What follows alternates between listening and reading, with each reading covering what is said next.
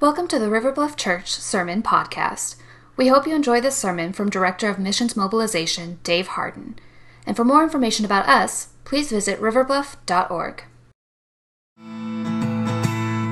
How are you guys? Oh, yeah, I love that. That's a good response. All right, well, if you're not standing, you can go ahead and stand with us as we step into worship.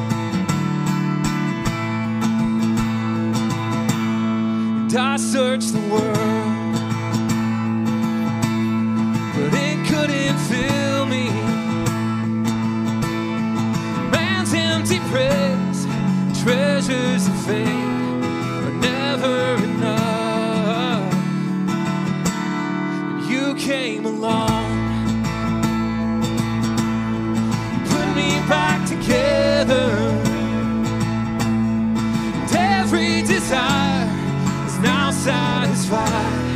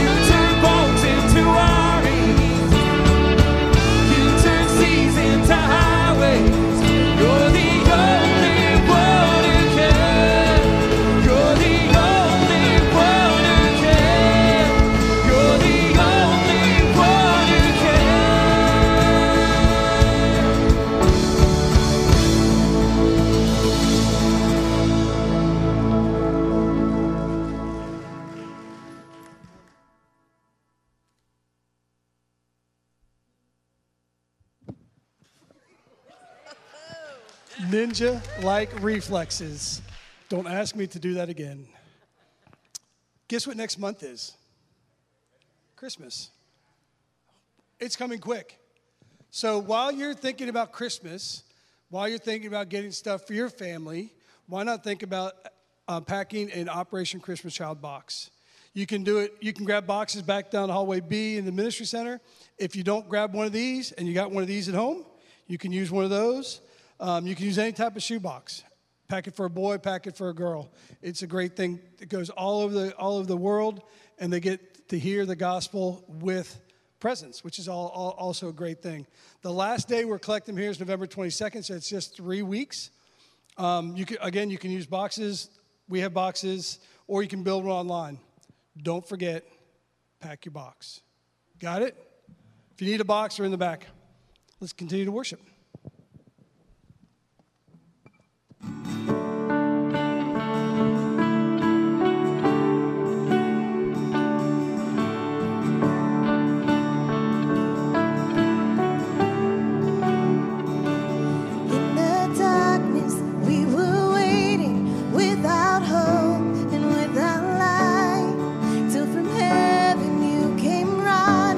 There was mercy in your eyes.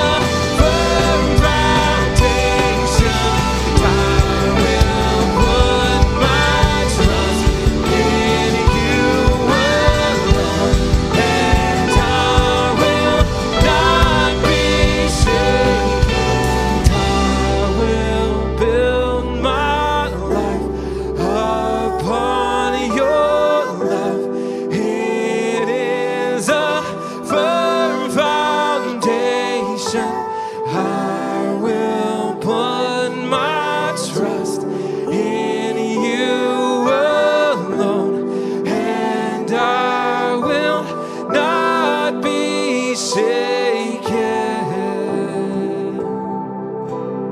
Please pray with me. Father, as we just sang, Lord, we trust in you. You are our firm foundation, Lord. Lord, no matter the outcome of an election, you are still on the throne. Father, we praise you. All our hope and all our trust is in you. We acknowledge that this has been a hard year. Lord, there's been financial loss and people out of jobs, but you are God the provider. So Lord, we ask you to provide for those. And Lord, for those in our church family that I'm thinking of now that are hurting, that are sick, Father, you are God the healer. Would you heal them, Lord? And Lord, for those that they're having trouble in their family or relationships, you are the God of peace and restoration. Would you bring restoration, Lord? And Father, we are so thankful that we live in a country where we can worship you openly. And Lord, as Pastor Dave comes and focuses our attention outward, Lord, we realize there are places that can't do that. Lord, but help us to be a light. Help us to be the ones that go out and bring the good news of your grace and salvation. In Jesus' name, amen. You may be seated. Thank you, Dean, and thank you, worship band, for bringing that incredible truth through song. Those last two songs, if we put those together, we're singing to the King of Kings, and we're building our life upon the foundation of his love. How amazing is that? What incredible truth that brings us to worship our good and awesome God.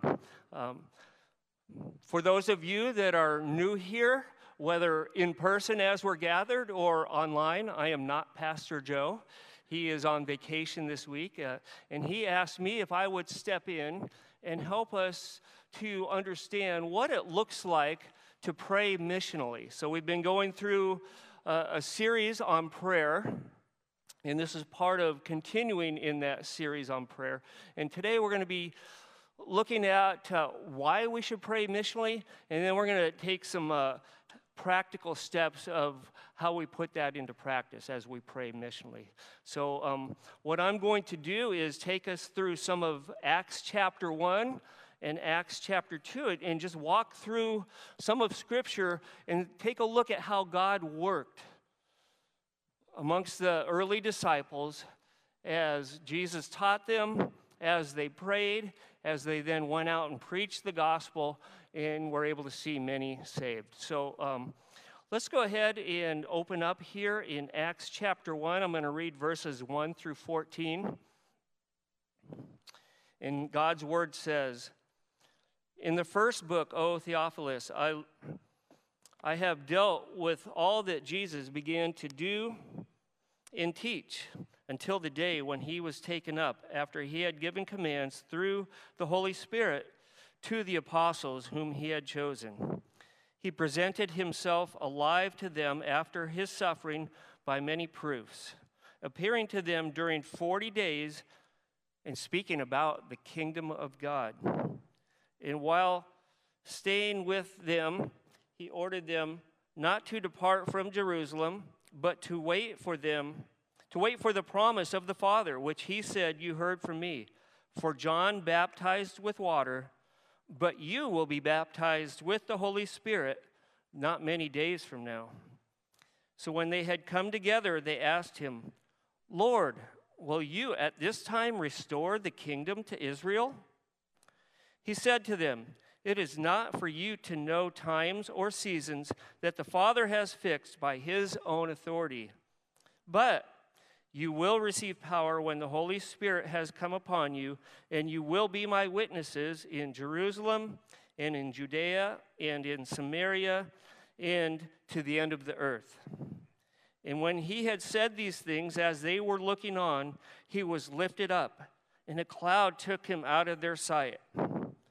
And while they were gazing into heaven, as he went, behold, 2 men stood by them in white robes, and said, 'Men of Galilee, why do you stand looking into heaven? This Jesus who was taken up from you into heaven will come in the same way as you saw him go into heaven." Then they returned to Jerusalem from the mount called Olivet, which is near Jerusalem, a Sabbath day's journey away. And when they had entered, they went to the upper room where they were staying, Peter and John, and James and Andrew, Philip and Thomas, Bartholomew and Matthew, James the son of Alphaeus, and Simon the Zealot, and Judas the son of James. And all these with one accord were devoting themselves to prayer, together with the women and Mary, the mother of Jesus, his brothers. This is the word of God. So as we think about why we should pray missionally and what that looks like, I want to pull out some truths from this scripture that we just read, and then we're going to jump over into chapter 2 and read some of that chapter as well. But the first thing I want to point out is that something we find here in verse 3. It says that Jesus was speaking to his disciples about the kingdom of God. So here we see that the disciples received a word from God, from Jesus, concerning his kingdom. And as we look at this passage in Acts chapter 1 and as we move on into Acts chapter 2, it would be real easy to move on from there, just to kind of see, okay, that's what he was teaching them, and to go on. Let's get some more important things. But dare we not pass on from this truth, that Jesus was teaching his disciples about the kingdom of God. Because you see, this is the key to understanding the rest of this book of Acts. It's the key to understanding the rest of the New Testament. And really, if we think about all of Scripture, understanding this idea about the kingdom of God is the key to understanding Scripture itself. So I don't want to move on too quickly from that. In fact, I want to stop right now and I want to define the kingdom of God. The kingdom of God is the place where God rules and reigns over his people for his eternal glory. So we have a couple elements there. We have a place, or what we would know in a kingdom as a domain. Every kingdom has a domain. That's the place, God's place. God ruling and reigning over his people, all towards the purpose of his glory. So when we think about kingdom of God, let's think about it in that way. A place, God ruling and reigning over his people for his glory. One other term that I'd like to define at this point is the term missional. As we're gathered and as we're taking a look at what it looks like to pray missionally, how did that look like in Scripture? What can that look like for us? It would be good to stop and define the term missional because it has many different meanings in our world today, especially in our country, in our society. If you ask any 2 or 3 people what the word missional means, you're going to get different definitions. So I want to keep this simple, and I want to help us to understand what the word missional means. Missional is God's mission, known as the Missio Dei in Latin. God's mission to redeem his kingdom through Jesus Christ and to set Jesus Christ as king over all. So when we talk about being missional, we're talking about God's mission, like I said, the Missio Dei, and God's mission is a kingdom mission. He's redeeming his kingdom, his rule and reign over his people and his place. He's doing that through Jesus Christ, and he's doing it all for the purpose of setting Jesus Christ as King of Kings over all things. I love that song that we just sang earlier, King of Kings.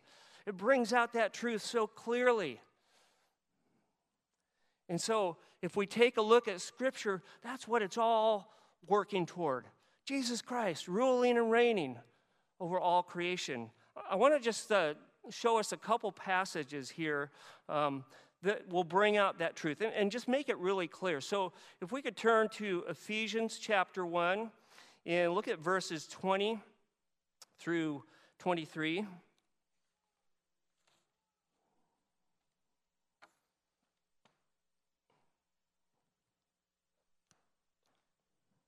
Ephesians 1:20 through 23 reads that he worked in Christ, talking about God the Father working in Christ, that he worked in Christ when he raised him from the dead and seated him at his right hand in the heavenly places, far above all rule and authority and power and dominion, and above every name that is named, not only in this age, but also in the one to come.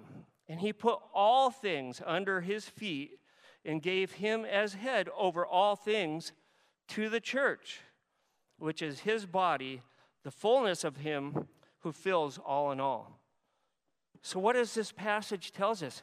It tells us this is what God is doing. This is what God is working towards, putting Jesus Christ as King of Kings over all things, putting everything in subjection under his rule and reign. Let's take a look at one more passage, just the next book over in the book of Philippians, chapter 2. And we're going to take a look at verses 8 through 11. And we're going to look at this same truth here. So let me read that. Philippians chapter 2, verses 8 through 11. And being found in human form, talking about Jesus Christ, he humbled himself by becoming obedient to the point of death, even death on a cross. Therefore, God has highly exalted him and bestowed on him the name that is above every name, so that at the name of Jesus every knee should bow, in heaven and on earth and under the earth, and every tongue confess that Jesus Christ is Lord, to the glory of God the Father. So do you see what the New Testament is telling us?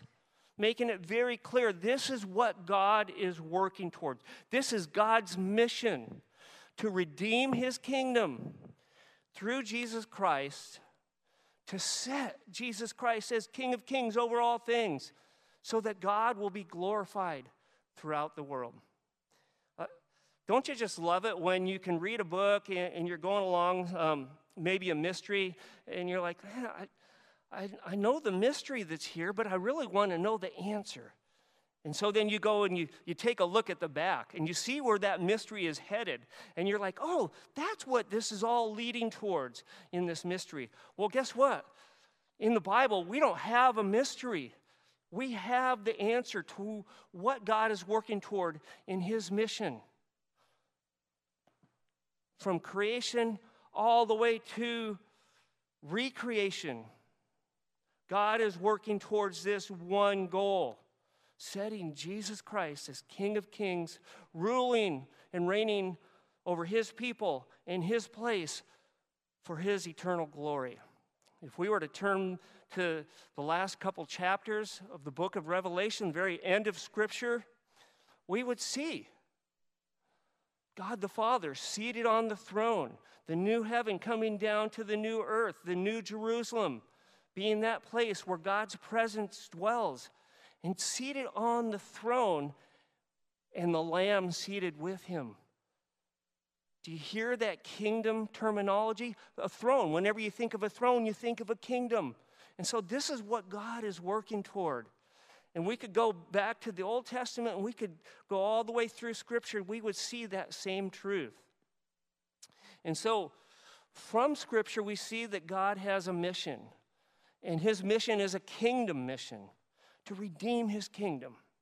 And so we're going to use that language of kingdom mission in the rest of our time together as we take a look at what it looks like to pray missionally.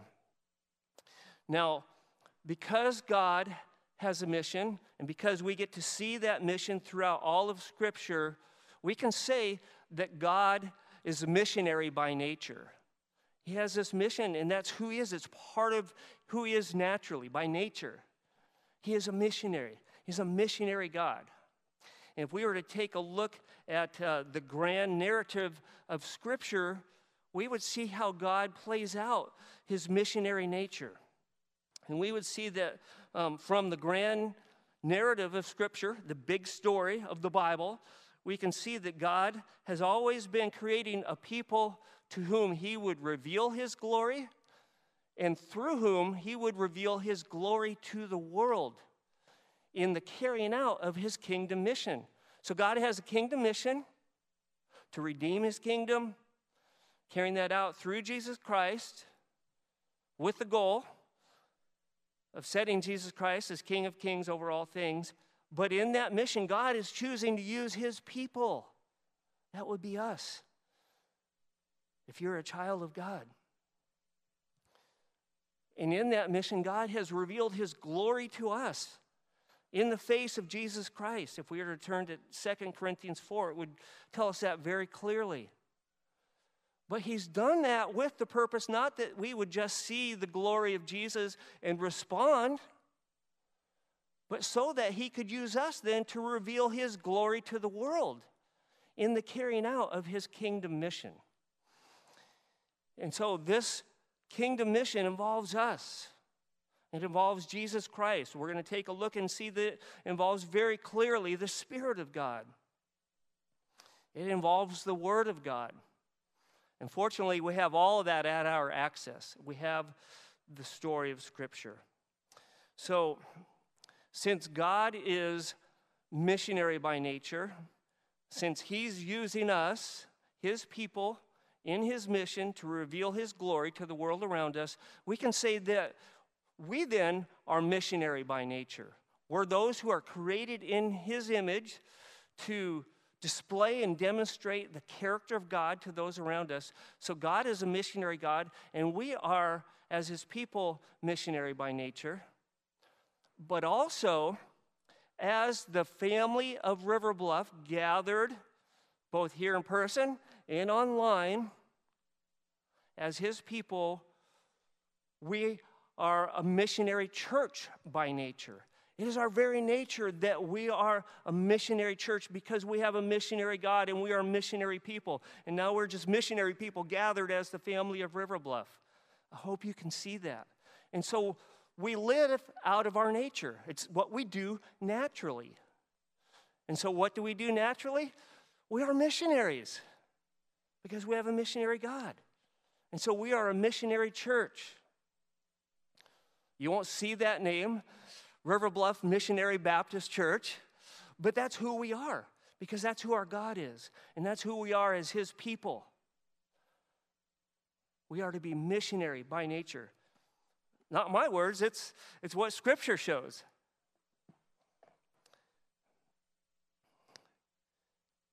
And we need to remember that it's not our mission. We may be a church that sends out missionaries, and I have the incredible privilege as being the missions pastor here of taking teams on mission trips, both to Cuba and Ecuador, and in the past, other places. So we do send out missionaries, but we don't just send out missionaries. Guess what? We are the missionaries. Each and every one of us that is part of his people. We are the missionaries as the church, as the family of River Bluff Church. And so, remembering that it's God's mission, not ours, one of the ways that I heard that expressed was, it's not so much that God has a mission for his church in the world, but rather God has a church for his mission in the world. That is our purpose. God has us gathered as the family of River Bluff for the purpose of carrying out his mission, pointing people and declaring the universal rule and reign of Jesus Christ over all things. So that's why we exist as a church. And if you go back and you look at that timeline in the hallway there, you'll see how God has used River Bluff Church in the carrying out of that mission, declaring the universal rule and reign of Jesus Christ. What an incredible privilege that we have as God's people. All right, so that's point one. I want to move on now a little bit further in Acts chapter 1 as we go back through 1 through 14 and take a look at what else God is saying that will help us understand what that looks like to pray missionally. So the next thing I want to take a look at is found in verses 4 through 11, where it says, the disciples received a promise from God that he was going to empower them through his Spirit and use them as his people in his kingdom mission. Remember that promise that Jesus gave to his disciples? He said, but you will be baptized with the Holy Spirit not many days from now. And you will be my witnesses in Jerusalem and Judea and Samaria and to the ends of the earth. That's a promise that Jesus is giving his disciples. You will be empowered by my Spirit to carry out my mission as my people. And so that's the second truth that we find that will help us understand what it looks like to pray missionally. Then the third thing that we find here in this passage from Acts chapter 1 through 14 is one of the key things that I want to bring out as we think about what it looks like to pray missionally. So here in verse 14 it says, all these, talking about all the apostles, with one accord were devoting themselves to prayer, together with the women and Mary, the mother of Jesus, and his brothers. So here's what's going on here. Jesus has been teaching his disciples about his kingdom. We saw that was right before Jesus ascended into heaven to be with his Father again. So the last thing he's teaching them, the last thing that he's telling them is about the kingdom of God. That must have been pretty important. If you have the last thing you're going to tell somebody before you leave and you want them to carry on your work, whatever you tell them, that's going to be pretty important instructions. He told them about the kingdom of God. And then we see Jesus promising them that this is about the kingdom of God, but I'm going to empower you through my Spirit. And I'm going to use you as my witnesses in the carrying out of my kingdom mission. And so what was their response to that after Jesus ascended to heaven? It says they went back to Jerusalem, gathered in the upper room, and they were devoting themselves to praying about the kingdom of God. Think about where they were. What had happened 40 days earlier in Jerusalem to their Lord and Savior, Jesus Christ? He had been crucified. He'd been buried, was resurrected. Do you think Jerusalem was a real safe place for his followers to be at that time? No. It was like the Jewish religious leaders were on what we might call a witch hunt. They wanted to wipe out this idea of Jesus Christ ruling and reigning, Jesus Christ as the king. In fact, they mocked him. That sign they put on the cross, the robe that they put on Jesus as they were whipping him, the crown of thorns, that was all talking about his kinghood, his kingdom. And the sign they put on the top of the cross, here is the King of the Jews. That was all done in mockery. They wanted nothing to do with that kingdom. Caesar was king of Rome. And as long as they behaved and they submitted themselves to Caesar, life was good for them. But here comes Jesus Christ and this ragtag bunch of followers saying, no, Caesar isn't king. He doesn't rule and reign. Really, this man Jesus is the one to rule and reign. And so Jesus tells them to go back to Jerusalem. That would be a very dangerous place to go and to be known as a follower of Jesus Christ at that time. But while they were there, they devote themselves to prayer. And what are they praying about? They are praying about the very thing that Jesus had taught them, but not only the very thing that Jesus had taught them, the very thing that Jesus had taught them to pray about. Over the last couple of weeks, we've been going through the Lord's Prayer. And how does that start out? Our Father who art in heaven, hallowed be thy name. Thy kingdom come. Thy will be done on earth as it is in heaven. You see, the Lord's Prayer is all about the kingdom of God. And in some translations, although not all translations, it ends with, for thine is the kingdom and the power and the glory forever and ever. It's filled, the Lord's Prayer is filled with that kingdom language because that's God's kingdom mission. And so what are the disciples gathered with Mary and the other women? What are they doing? They're praying about the kingdom of God. They've been promised that this will take place through them as they're empowered by the Holy Spirit. So let's move on to Acts chapter 2.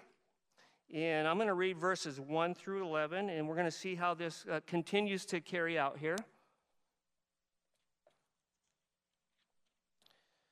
Acts chapter 2, 1 through 11 says, "When the day of Pentecost arrived, they were all together in one place," talking about the followers of Jesus, "and others, Jews who had come for the Passover feast. And suddenly there came from heaven a sound like a mighty rushing wind, and it filled the entire house where they were sitting. And divided tongues as a fire appeared to them and rested on each one of them. And they were all filled with the Holy Spirit, just as God had said they would be. And they began to speak in other tongues as the Spirit gave them utterance. Now there were dwelling in Jerusalem Jews, devout men, from every nation under heaven. And at this sound the multitude came together, and they were bewildered because each one was hearing them speak in his own language. And they were amazed and astonished, saying, 'Are not all these who are speaking Galileans? And how is it that we hear, each of us in his own native language? Parthians and Medes and Elamites and residents of Mesopotamia, Judea, Cappadocia, Pontus, and Asia, Phrygia and Pamphylia, Egypt, and parts of Libya belonging to Cyrene, and visitors from Rome, both Jews and proselytes, Cretans and Arabians. We hear them telling in our own tongues the mighty works of God.'" So this brings about our next point. Number 4, they experienced the fulfillment from God of the promised Holy Spirit, and were declaring his mighty works as part of his kingdom mission. So we saw earlier that Jesus told his disciples before he ascended, "You will be filled with the Holy Spirit. You'll be empowered by the Holy Spirit, and you will be my witnesses throughout the world." And here now we see the fulfillment of that promise, because our God always keeps his promises. And our God is on a mission. And that mission now involves the Holy Spirit being the one who empowers God's people to carry out God's kingdom mission. I want to take a look now at a little bit more from Acts chapter 2. And I'm going to read from verses 22 through 24, and then 29 through 33. And this is within the context of Peter preaching the gospel to the crowd that had gathered there. So let's take a look at Acts chapter 2, verses 22 through 24. "Men of Israel, hear these words. Jesus of Nazareth, a man attested to you by God with mighty works and wonders and signs that God did through him in your midst. As you yourselves know, this Jesus delivered up according to the definite plan and foreknowledge of God, you crucified and killed by the hands of lawless men. God raised him up, loosing the pangs of death, because it was not possible for him to be held by it." What a wonderful truth. Here we have the crucifixion and we have the resurrection. Let's jump on down now to verse 29 through 33 and continue looking at Peter here preaching the gospel of Jesus Christ. Verse 29, "Brothers, I may say to you with confidence about the patriarch David that he both died and was buried, and his tomb is with us to this day. Being therefore a prophet, and knowing that God has sworn with an oath to him that he would set one of his descendants on